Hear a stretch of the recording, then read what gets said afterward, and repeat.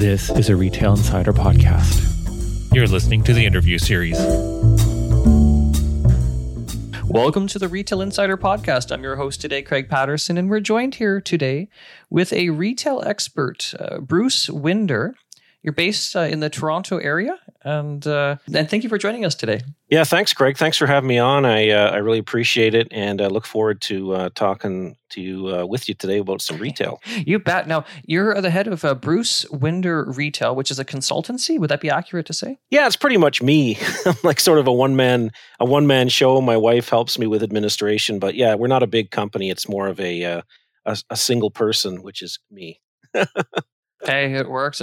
And you wrote a book as well, which is really topical. And I was also really impressed by the way that you got it out so fast, because the book is called Retail Before, During, and After COVID-19.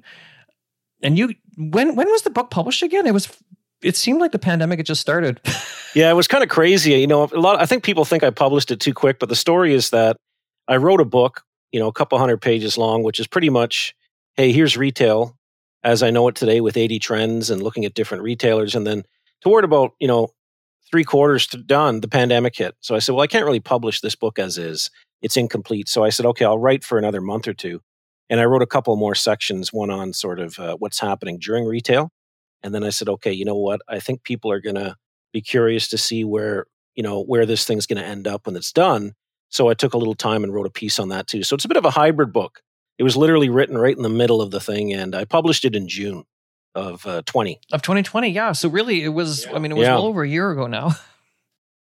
Yeah. Oh, wait. I mean, a whole nother conversation. What is it like to publish a book? Because I haven't done it, so I don't know what it's like. Obviously, we know people who have published books, but I haven't done it, definitely. And I may never do it. I don't know. That's It takes a lot of time, that's for sure. And for me, it was kind of therapeutic. Just sort of gave me some time. I always wanted to do it, and allowed me to assemble a whole bunch of notes I made and, kind of get it off my bucket list. And I'll probably put pen to paper again and put forth another one coming up in the next year or so. So definitely something that is kind of fun to do. And hey, you know what? It's one of those experiences in life everyone should try at least once.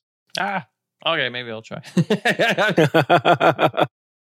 Well, let's talk a little bit about retail. Even before we'll talk about retail before, during, and after this. Well, after would be a little more difficult unless we have a crystal ball. But before the pandemic, tell me a little bit about what you were seeing with retail in Canada and even beyond. Yeah, I mean, I thought retail was turbulent enough before the pandemic. I mean, there's, I've been following the industry like a lot of people, and there was a lot of things happening. And I captured 80 trends in my book, but some of them are just, sort of for Canada, speaking of Canada, the growth of e-commerce. And I know that accelerated during the pandemic, but it sort of became quite topical over the last couple of years in Canada, knowing that we're behind the US and the UK in e-commerce. So that was a big trend. That was disrupting a lot of retailers in almost every category. Green and environmental sustainability was a big thing too that was happening. And, that kind of surfaced back around 2007 and then went away when the financial crisis hit, but that's come back significantly. I think people were already looking at malls in a different way too, and saying, what do malls mean? What's the future of malls? There was a lot of closings, a lot of mid-retail were closing in Canada, some of the folks out of Montreal and some of the sort of mid-size retailers. We also noticed that Canada was being used as a test ground. We obviously follow your newsletter, and you see a lot of new brands sort of opening up in Canada, using Canada as a bit of a test ground, perhaps, looking to get into the US after that. You started to see, what I called home delivery, the last mile space race. So tied in with e-commerce, there was a lot of jockeying in terms of last mile delivery that was going on. Micro retailing, which is really sort of a trend where we saw a lot of people kind of, partner up with folks like Shopify, and then maybe Amazon to sell their own products. So everyone was kind of getting into selling their own things. ESG, was really important, environmental, social responsibility.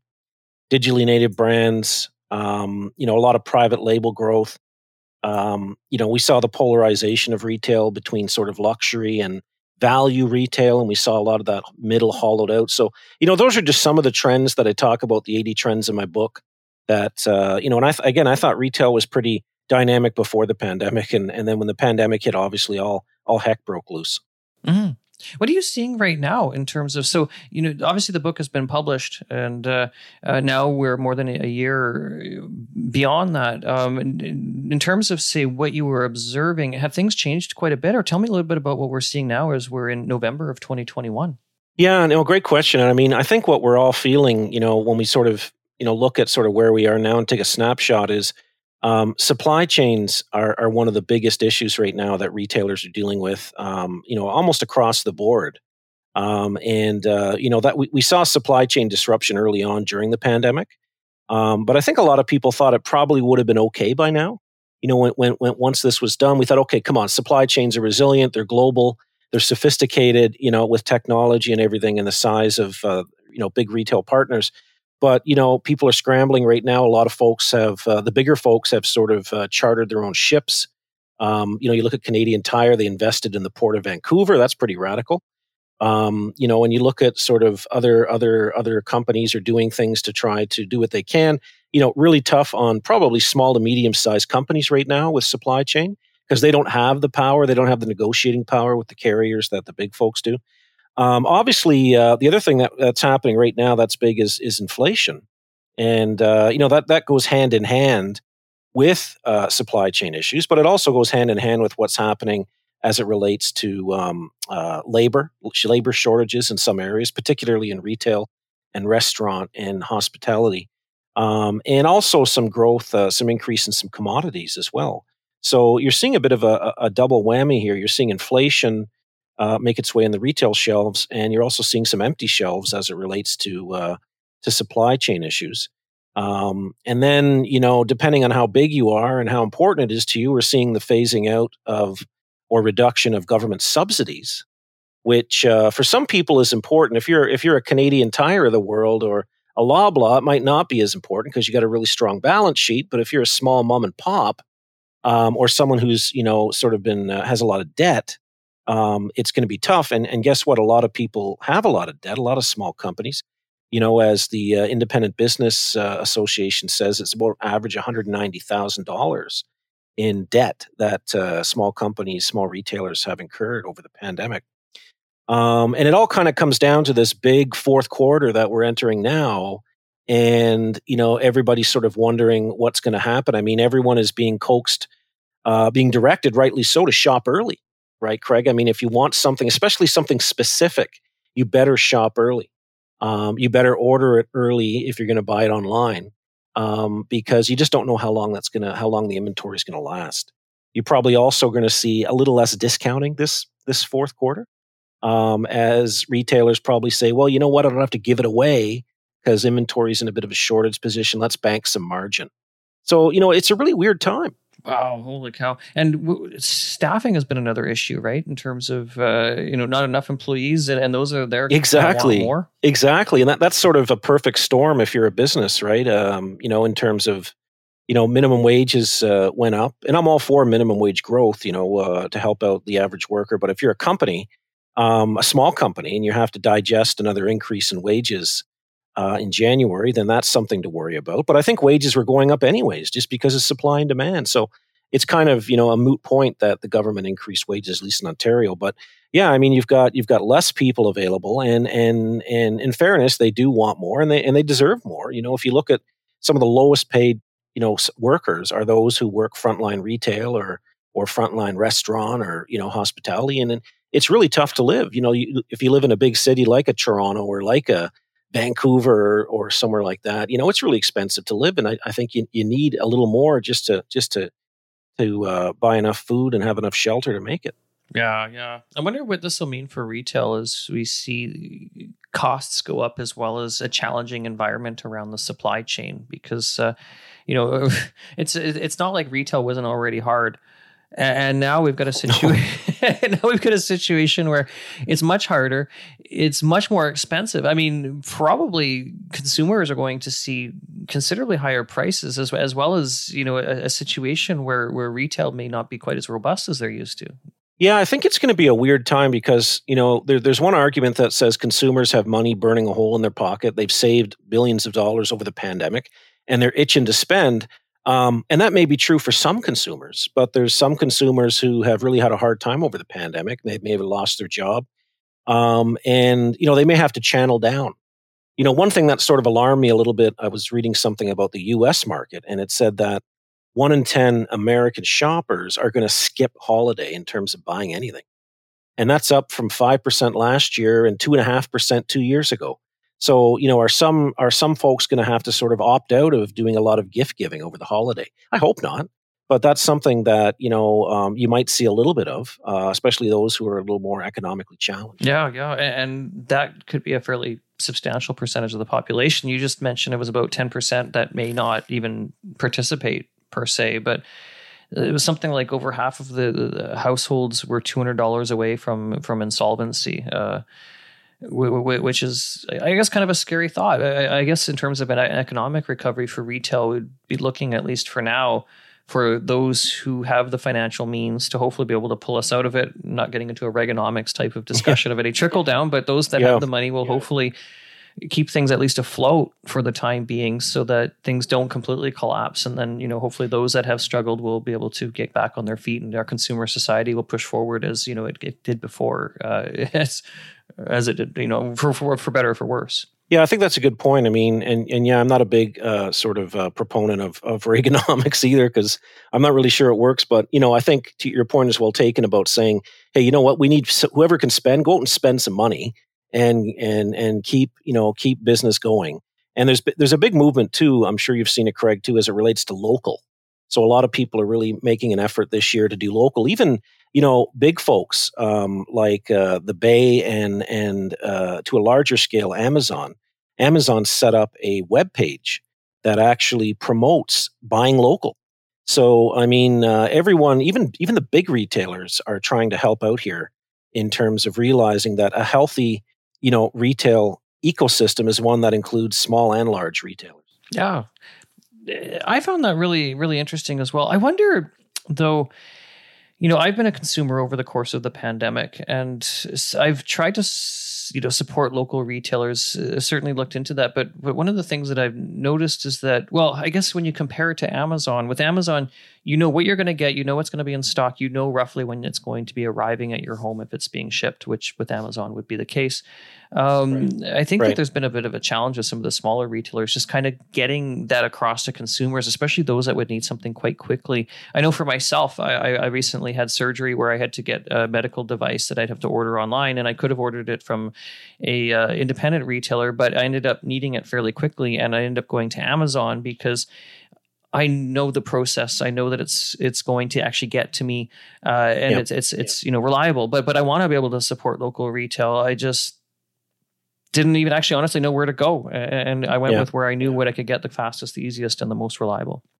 Yeah, that makes sense. And I think what you're seeing is retailers like Amazon try to create a bit of a hybrid. So, they have 800 million products on their website. I don't know what the number is, but over half their sales are actually from their marketplace, where it's small companies selling their own products on Amazon. So that could be a hybrid approach, where you can kind of get best of both worlds, where you say, okay, I'm going to support local, but I'll use Amazon's supply chain to try to get it here quickly. But definitely it is, it's tough. And the other thing is, if you're buying local from someone on the street, you want to help them, but sometimes their pricing's higher, right? So you kind of cost you a little bit out of your pocketbook. And if you're well-to-do, then you can afford that. If you're not well-to-do, then it's just more difficult to sort of, spend a higher price on something to support local when you're trying to look after your own needs as well. Yeah. And I shouldn't have used Amazon as an example of just being a big retailer, because like you said, there are many thousands and thousands of small vendors that are selling on Amazon.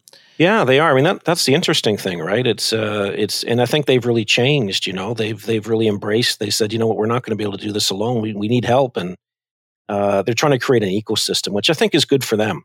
I think it's good for them and good for consumers and good for small retailers as well. Do you think we're going to have too many marketplaces? Because we've seen the Hudson Bay Company bring a marketplace forward. I think Sears Canada did have one. Obviously, they're not here anymore. But Best Buy, we just mentioned Amazon. It seems like, there's lots of marketplaces out there. Do you think there's going to be too many? I'm curious to get your opinion on this, because I'm not an expert in this area.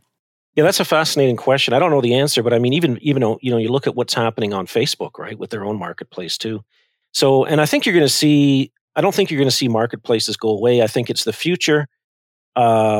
because of the things we talked about earlier, like micro retailing, where everyone sort of has a side hustle to sell things, and people want to support local. I think you're probably just going to see a bit of a consolidation. Because you're right. I mean, Best Buy came out with a marketplace almost 10 years ago. They were one of the first ones to come out with it. But some of the bigger players now who, no offense to Best Buy, they're a great company, but might have a little more web traffic or do a little better. Folks like a Facebook or like an Amazon or something. So you're probably going to see some consolidation, but you're probably going to see a lot of retailers try to replicate that model. The Bay, like you said, did it. Even the Bay, right? Which, I wouldn't have put them forward as a lead retailer to have a marketplace, but here they are. So I think you're going to see a lot of people have a marketplace for the reasons we talked about. And then you'll probably see some consolidation, and maybe, some folks will shut it down if the economics don't work. Because, there are certain economics and minimum orders and economies of scale, break-even points you need to hit to make it viable, right? Yeah. And that was my thought about online as well, is that there's a lot of new businesses were formed during the pandemic, and can they all survive, I guess, is one question. Probably the answer is no. And how do these businesses even get in front of the consumers if they're not in a marketplace, in terms of such things as search engine optimization? You either need to be somewhere where already a consumer can find you, or I suppose pay a fortune trying to get that consumer. Yeah, and I think it's a great point, and I think what you're going to see happen is probably consolidation. You're going to have all these great new businesses that start up, whether they're apps, delivery apps, or shopping apps, or what have you, and you'll probably have a couple of them get some venture capital funding or private equity funding, and then they'll gobble up the other ones, or they'll just beat them up in terms of scale because they have the dollars to do what you said, to advertise it on SEOs and dominate that way. But you're probably going to see, the herd's going to thin out a little bit here with all these new businesses. Some people will buy each other. I mean, an example of this that is the buy now, pay later phenomenon, right? There's so many companies that have sprung up and are offering buy now, pay later, and even some of the big banks have made acquisitions now with some of the smaller companies. So I think you're going to see some consolidation, but that's the silver lining of a pandemic, is you see some really cool business models kind of come out of this. And even entrepreneurs who maybe had to shut down during the pandemic, don't count them out. They're going to kind of get back on their horse, get some funding lined up, and open a new business that might be better than the one they had to close down. Yeah, that makes sense. I mean, it's not like all the businesses that have disappeared or the entrepreneurs aren't going to come back. I mean, we're talking more about retail, but restaurants. I was talking to someone about chefs, and a chef may shut down their restaurant as it would have been in the past, which is unfortunate. And there's a loss of capital; it'll be expensive. But a chef may come back, whether or not they start a new restaurant or whether they go to another one, or for a period of time open a food cart or something like that, and actually create some sort of incredible gourmet experience. Something, I don't know, ghost kitchen or something like that. You never know. Right? Ghost kitchens. I find that so fascinating because they're just popping up. I cannot believe how many ghost kitchens are popping up in Canada, like dozens this year. Definitely, and it makes sense. It makes sense with the growth of folks like Uber Eats and Skip the Dishes. I mean, you don't need all that overhead, right? You can locate in a less expensive area without all the overhead of the dining room, and you can create brands too. So it makes a lot of sense now that we have the Uber Eats, Skip the Dishes, and those folks Foodoras who deliver food. Looking to the future, even, I don't know if we want to say beyond the pandemic, but into a future where the pandemic isn't quite as, or isn't causing as much restrictiveness and,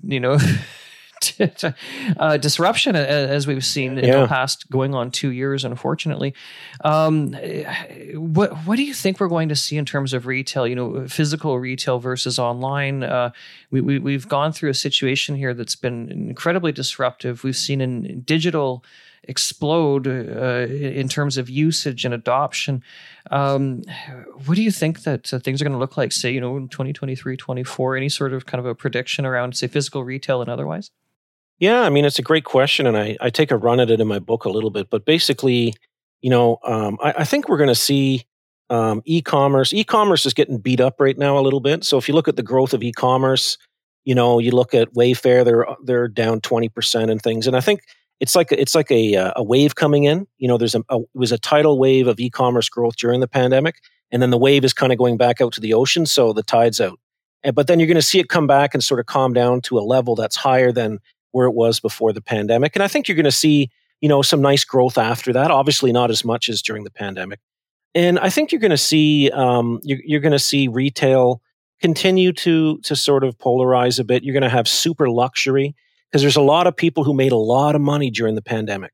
And if you have assets, in other words, real estate or stocks, you've made a lot of money if you invested at the right time. So you're going to see some super luxury, ultra luxury, and then you're going to see value, and you're going to see obviously retail, physical retail integrated even more with digital, whether it's e-commerce or facial recognition. A lot of people are talking about the metaverse with virtual reality, augmented reality. I do think that's going to be a bigger thing in the next little while. And I don't know where Facebook's going to go with that, but I do think that is going to be a bigger thing. I think you'll see sort of physical marketplaces start again too, where almost like in the 1700s or 1800s, you kind of wander into an area and it's busy and there's stalls and people are selling wares and there's music and there's food and sort of like a medieval type of, Victorian marketplace. I think you're going to see more of that. And some of them will be pop-ups and some of them will be permanent. And you're going to see green. Green is going to be an even bigger play in retail as it relates to what people buy, the type of product, whether it's electric cars or other electric items. Maybe even, looking at retailers who are locally sourced, who buy things locally because of their carbon footprint. So, I do think there's going to be a big tech. There's going to be a balance of e-commerce. The brick and mortar isn't going away, but you might see it right-sized and you might see the role of stores change to be pickup place for packages, plus community, plus experts to talk to, plus touch and feel and theater, as some other experts have said. So I do see it continue to change, but the fundamentals of retail are the same, right? Find out what your customer wants, give it to them in an easy way at a fair price, with the quality they're expecting, and make it fun to shop. Oh, it sounds simple.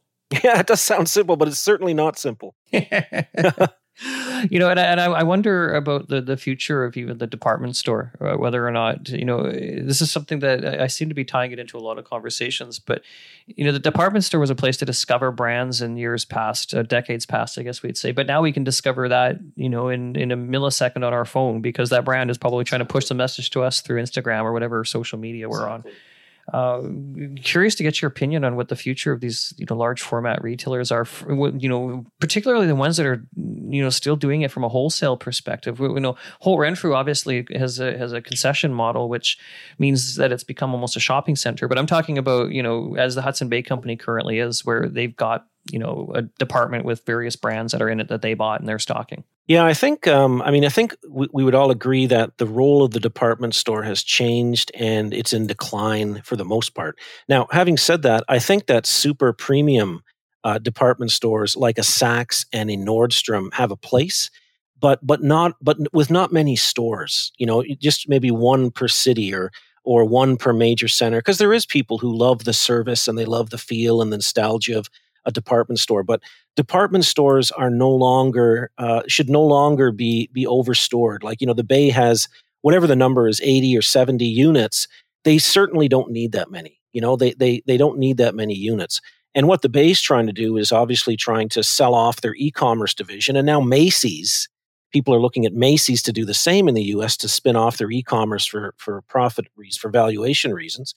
But that's really difficult to do from an ops standpoint. So I see department stores shrinking in terms of the number of stores. I see brands probably consolidating or going away. I hope the Bay does not go away. And I see sort of Nordstrom and Saks standing tall, but with a limited number of units, serving the super luxury customer. That would be my take on department stores. Very sad. I used to work at Sears, which is a department store. But, in department stores, it's funny because if you went back 100 years ago, they were it. They were it. They were the Amazons. They offered omni-channel delivery with, phone later and catalog earlier and shipping out to remote areas. And it just shows you retail changed. And, we started to see a pretty significant decline in department stores in the 90s. That's right. That's right. Because in the 80s still, especially in markets like Montreal, we really had robust department store offerings, which absolutely, yeah. I've done some research recently. And the one thing I noticed about the department store was a degree of localization. And actually, oddly enough, more so in the United States than in Canada. I would say every major American city had its own department store. Canada's history is unique because Eaton's and the Hudson Bay Company really dominated this country just because of our history of the colonization of Canada, right? Yeah, definitely. We were, a full country so we don't have all those local stores. I mean, Toronto, we had Simpsons, Montreal had Morgan's, and Vancouver had Woodward's, but we don't have nearly the number that, again, I've been studying the American cities. I can't even keep track of how many there were in the United States. Now there's only like 3 or 4. There's Macy's and, Dillard's, and there aren't that many. But yeah, exactly. Every city, Seattle had the Bon Marché and Nordstrom and Frederick and Nelson. And I'm just, I could just start in the Northwest. Portland had, Meyer and Frank. And I could just go, city by city by city. It's just fascinating to see. Dayton, Hudson and Minneapolis and everything. Yeah. Yeah. It is sad. Yeah, I mean, it is sad because it was a way of life. It was a wonderful chapter in retail, right? To go to a big store and it had all these departments, which was novel at the time. It had wonderful service. It had interesting brands. It had entertainment. It had food. So it was a wonderful sort of, almost a little mall within a store. And it's kind of sad to see some of it go away or, soon to go away, I think. But, I think that's just, if you're in retail, it's a tough industry. And there is a lot of churn, and you might be on top today, but guess what? You might be challenged in a decade or two where your business model is no longer relevant. And that's the hard part of retail. And I think that is also a consistent of retail, or a constant, I should say, is change in terms of definitely. Things have never stayed static, even though I think we've been nostalgic. We just talked about department stores. A lot of people, talk about department stores, that they say a Thanksgiving Day parade or the Santa Claus, they would go sit on a knee as a kid. Exactly. Or they go to the local restaurant, whether or not that was a fine dining or whether or not that was getting a milkshake at a local, these are all things that were part of people's lives. And I think that retail at one time really was a part of people's lives. And even like we did a story recently on the Hudson Bay Company bringing Zellers back. I don't know what the real reason for that was, but they brought this sort of, they threw some sci-fi, but we got a lot of readers and there was a lot of nostalgia. And it's clear that for some people, and actually probably for a lot of people, retail has an impact on their lives that can leave a lasting impact, which will lead to long-lasting memories. Which means that there is a degree of, I guess, consumer, I don't want to say manipulation, but that affinity, I think, has a value to it for businesses.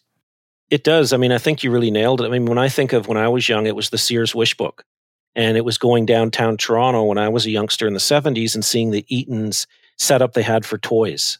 And going with my mom to the restaurants at Sears and Eaton's and Simpsons, and that was magical. But and when you think about it, you think of marketing 101. That's what brands would love to do. Brands want to be part of your DNA. They want to be part of your fabric. They want you to almost be disciples of what they're offering.